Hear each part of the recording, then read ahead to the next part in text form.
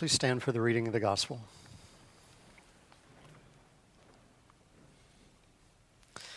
Our gospel reading this morning is from the 15th chapter of St. John.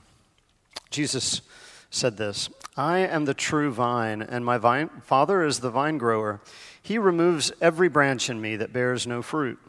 Every branch that bears fruit, he prunes to make it bear more fruit. You have already been cleansed by the word that I have spoken to you. Abide in me, as I abide in you. Just as the branch cannot bear fruit by itself unless it abides in the vine, neither can you unless you abide in me.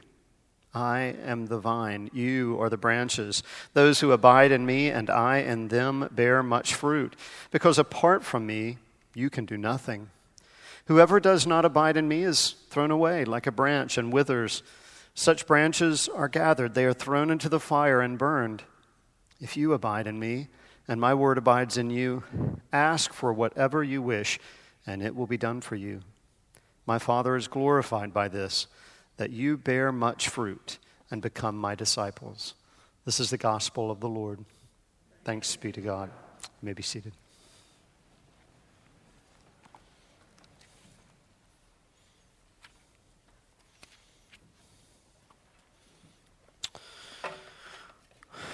Well, raise your hand if you thought or expected when you came to worship today that you were going to learn about eunuchs. Raise your hand, anybody? Yeah, a couple of you? Well, good for you. How about that? One step better than that, I'm going to show you today what Bear Bryant, Jimmy Durante, and an Ethiopian eunuch have in common. But before we go there, it's been a big football week in these parts. I want to give shout out to our Salisbury Hornets. I know that all of you aren't Salisbury Hornets, I get that. But one of our members, Wade Robbins, is the one who kicked the 2 game-winning field goals these last 2 weeks that has sent them to the state championship this Thursday night at Carter Finley Stadium. So congratulations to them, and we hope for good results. Selfishly, we, of course, hope for good results for them. But it's also been maybe the most important thing going on in the country today, right? The NFL draft. Isn't that right, Kathy? You've been watching. I know you watch like nonstop, ESPN, the NFL draft. I think they finished the 47 rounds of the NFL draft yesterday or the day before, who knows, but it's amazing what has to go into this kind of thing for the preparation, whether you know the NFL or have any idea what I'm talking about or not. Just imagine how much this multi-billion-dollar industry has to prepare itself in order to draft the players that it needs or wants for the sake of winning in the next season, right? And so they go through all kinds of tests. ESPN has covered every detail the last 2 months, I think. The players, the coaches, the franchises, they are looking for strength, agility, for character, for personality, of course. But ultimately, they're looking for players who will help them win the next Super Bowl. It reminds me of a classic quote from Bear Bryant. Thus, the first, Bear Bryant, the legendary former coach of the Alabama Crimson Tide, Krista's favorite team. Wait. Krista's favorite? No? Oh, I'm sorry. My bad. Someone asked Krista about the Bear Bryant. Someone asked him how he did it, how he was so successful at winning games. Bear Bryant said this, "I'm just a plowhand from Arkansas, but I have learned how to hold a team together, how to lift some men up, how to calm down others, until finally they've got one heartbeat together, a team." That's all it takes to get people to win football games for you. One heartbeat together, team. It strikes me that that's precisely what Jesus wants of his disciples when he visits them after the resurrection. Just a quick recap over the last few weeks. What we've been doing in the weeks after Easter is sharing some of what we call the post-resurrection stories of Jesus. All that means are the times that Jesus appeared to the disciples after he had been raised from the dead. 3 weeks ago, specifically, you might remember, Pastor Laura spoke about the time when Jesus, on that first Easter night, so just a few hours after the resurrection, when Jesus showed up to the disciples who were cowering in a room, an upper room in Jerusalem. They're scared, they're hiding, they're confused. Some were filled with doubt. Others were ready to just pack up their bags and go home, right? Until Jesus shows up. And according to the Bible, the first thing that he did was to breathe the Holy Spirit upon them. It's really a beautiful moment, and that's literally what it says. Jesus breathes on them and says, receive the Holy Spirit. The Spirit, who is that part of the Holy Trinity, who will draw them together as one, a team, and inspire them. That's the purpose of the Spirit. Inspire them to work together for the sake of God's kingdom. Jesus prayed, Lord, make them one as we are one, the Holy Trinity are one. That's God's great desire. That was Jesus' great desire. Now that's going to be the purpose of the Holy Spirit, to draw us together as one. Later on, St. Paul says that it's the Holy Spirit who gives to each of us special gifts for the sake of this kind of ministry in our daily lives. Some are teachers, some are caregivers, others evangelists or prophets or leaders. Why? So that working together as one, working together as a team, Paul says, that we can better reveal the love of God to this weary world, so that we can be better messengers, the messengers that God needs us to be of God's grace and mercy and justice and forgiveness and joy. That's what we call kingdom work. And now that Jesus is no longer with us as a human here on earth, that's the work, that's the purpose of the church. That's our work. And so you can understand why that kind of work is so critically important, right? Especially these days. I mean, especially now, maybe as much now as ever before. I mean, if nothing else, you've read the statistics, right? Maybe you did, maybe you didn't, but there was a certain statistic that made a big splash in national media the last few weeks when we learned that for the first time since these kinds of things have been recorded, less than 50% of Americans are now members of a Christian denomination. Now that's down from 70% just 20 years ago. That's a significant shift, right? And the case is even more pronounced among college students. This year, the same poll revealed that this year's freshman class was the least religious class ever.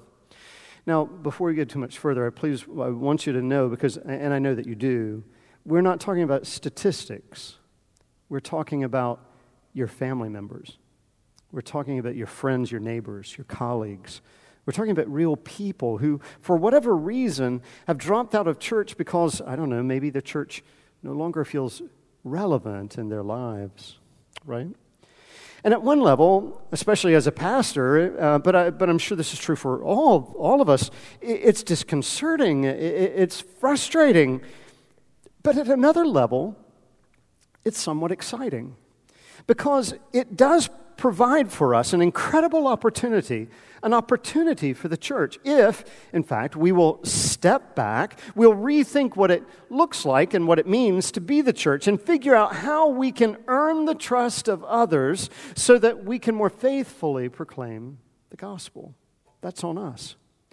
It begins as we invite the Holy Spirit to draw us together as one, especially in this day of polarization and tribalism, to draw us together as one. And as we follow the guidance of the Holy Spirit, to allow Him to take us to places and give us opportunities that we may never before have imagined, which brings us to our first reading today from Acts chapter 8, the story of Philip and the Ethiopian eunuch.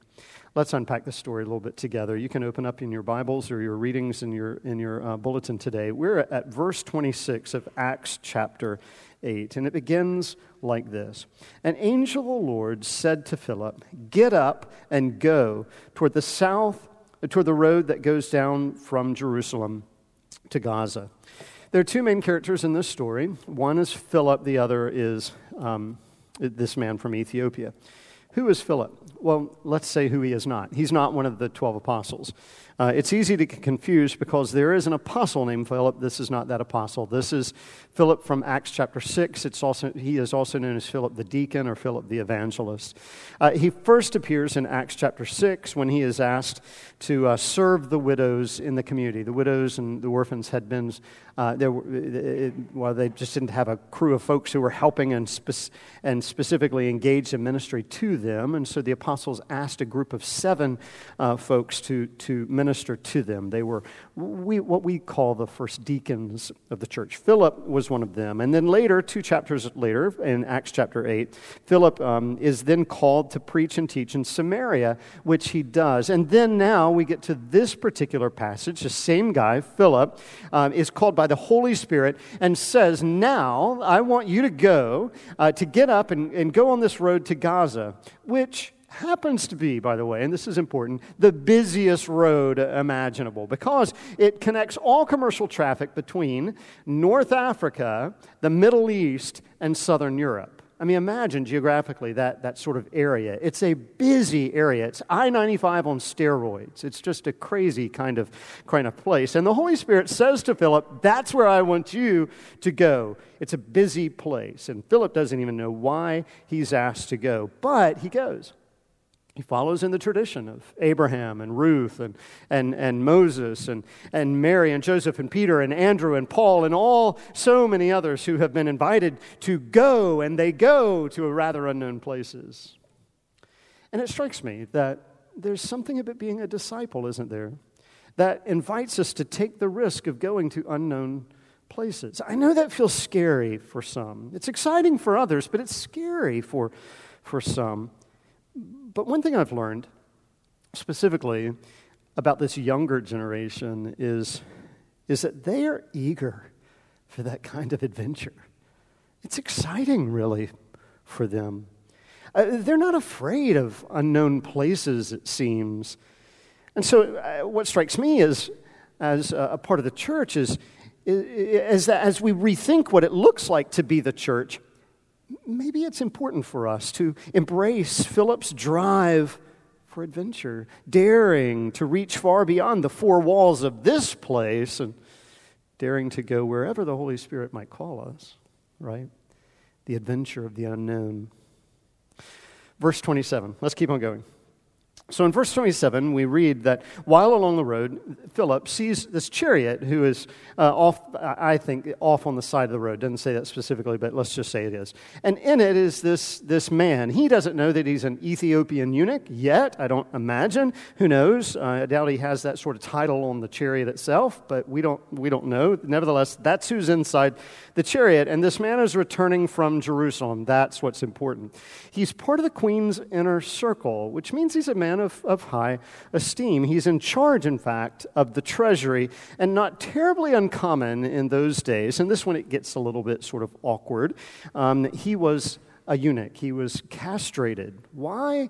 Because this was common practice in those days, so that someone would be utterly, the thinking goes, utterly faithful and trustworthy to members usually of the royal family, in particular female members of the royal family, so that they could make sure that those who are surrounding them are utterly faithful to who they are. And so oftentimes those who would serve the women of the royal families were eunuchs.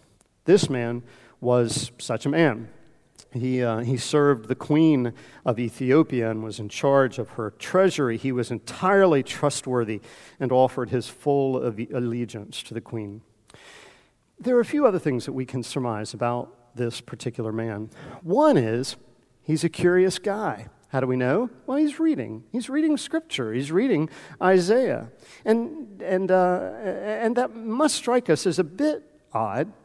I'm not sure that we can conclude that he's Jewish, because I believe the text would have told us if he was Jewish. It just tells me that he's a curious person, right?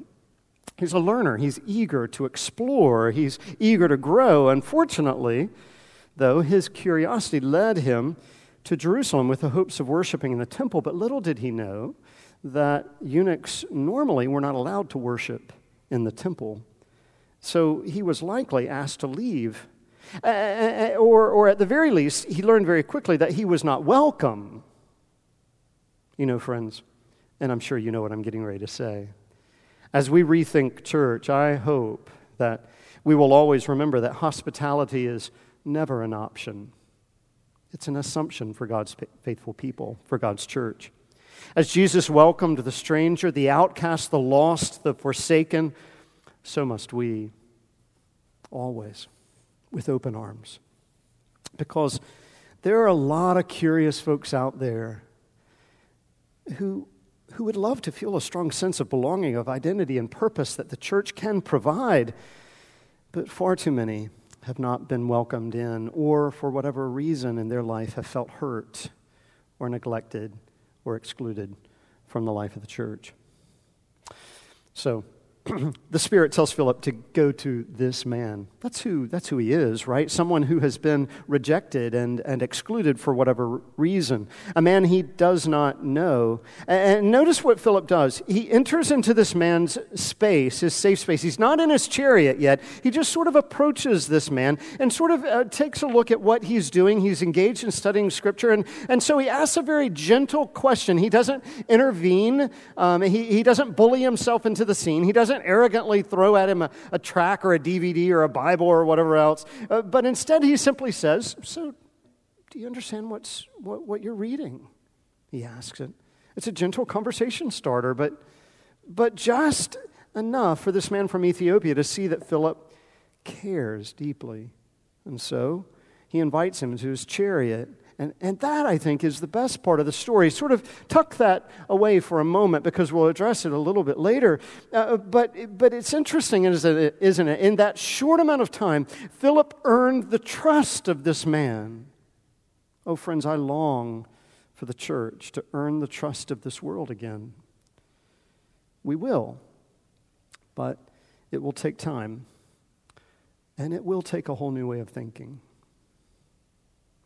But once on board, back to the chariot, Philip was able to share with this man all about the love, grace, mercy, the sacrifice of Jesus. Not with hubris, but with humility. Not with judgment, but compassion. Oh my goodness, I wish I could have been a fly on the wall of that chariot. I wish I could have heard the kind of energy with which Philip spoke. I would have loved to have heard the stories of Jesus' love that he told, the ways in which he just brought this man from Ethiopia into the story, into the conversation, in such a way then that all of a sudden this man from Ethiopia finally says, what is keeping me from belonging a part of this kind of Jesus movement, of being baptized?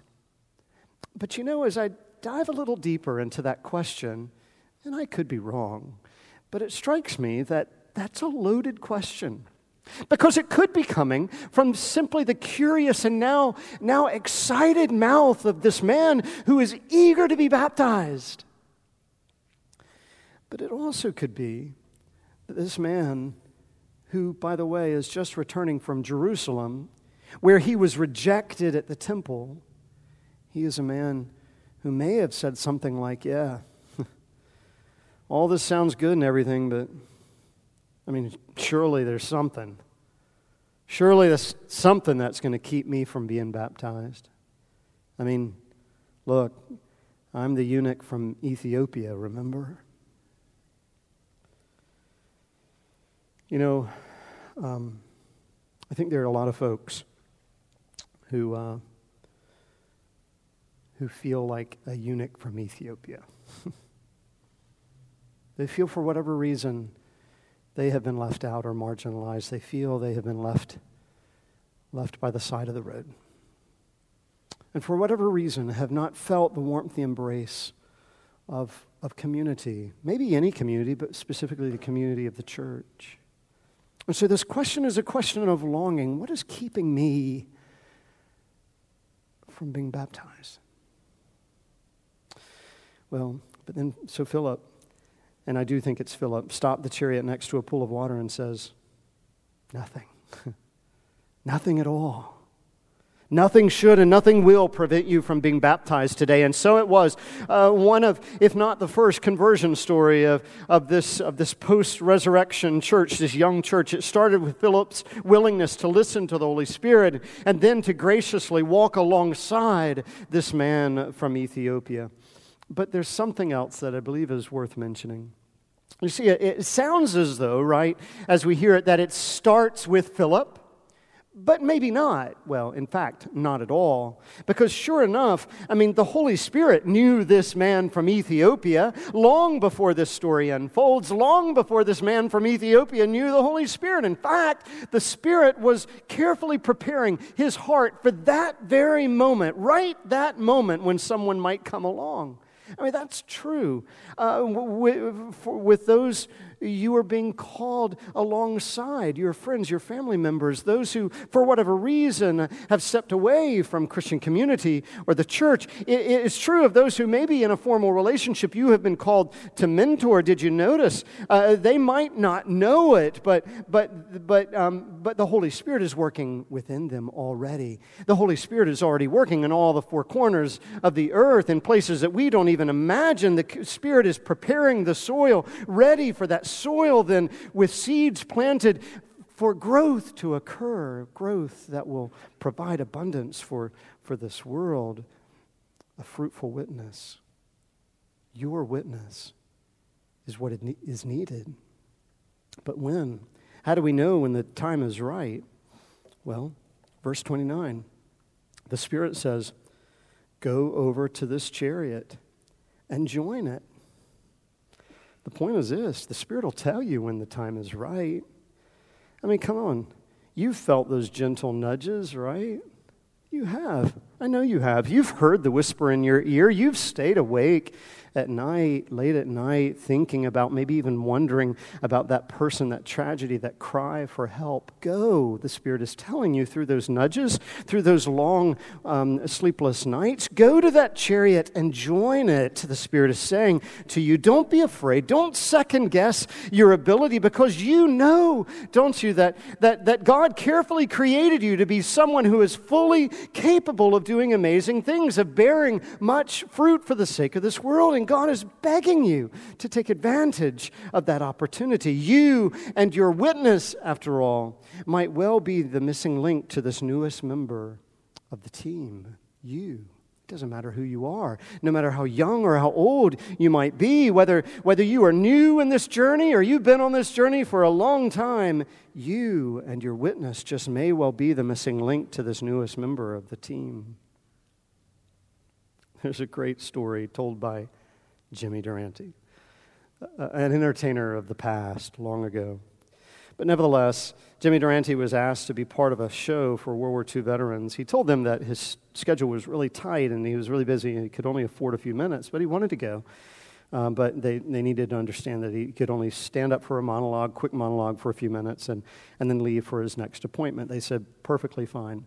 But oddly enough, when Jimmy got on stage, something interesting happened. He went on through the short monologue and then he stayed. The applause grew louder and he kept staying, and pretty soon he had been there 15 minutes, 20 minutes, 30 minutes, maybe longer. Finally, he took a last bow and he left the stage, and when someone off stage said to him, Mr. Durante, I thought you had to go after a few minutes. What happened? And Jimmy smiled and asked the man to look out into the front row of guests. That's why I stayed, he said. As the man looked out, he saw two men in the front row, each of whom had lost an arm in the war. One had lost his right arm and one had lost his left arm, but together they were able to clap. And that's exactly what they were doing, joyfully, cheerfully. Friends, let's be bound and determined to work together as a team in which all of God's children are a part. Will you pray with me? Lord God, we thank you so much for your Son, Jesus Christ. We thank you for the word that comes to us and fills us with life and light, a word that comes to us likewise in human form to reveal to us, to show us what love looks like. For his great sacrifice, for his acts of mercy, we give you thanks. Lord, we do commend to you this world. And we know that there are so many folks in this world curious to know more about you, or at the very least are eager to be drawn into this community of love and grace. Lord, I pray for every member who is in this room now or those who may be watching online that you would provide for us, share with us, reveal to us those opportunities where we might be invited to join someone in their chariot. And when invited, Lord, that we would have the courage to go to faithfully proclaim the gospel. We confess that we're nervous, so fill us with boldness. We confess that we're hesitant, so fill us with eagerness.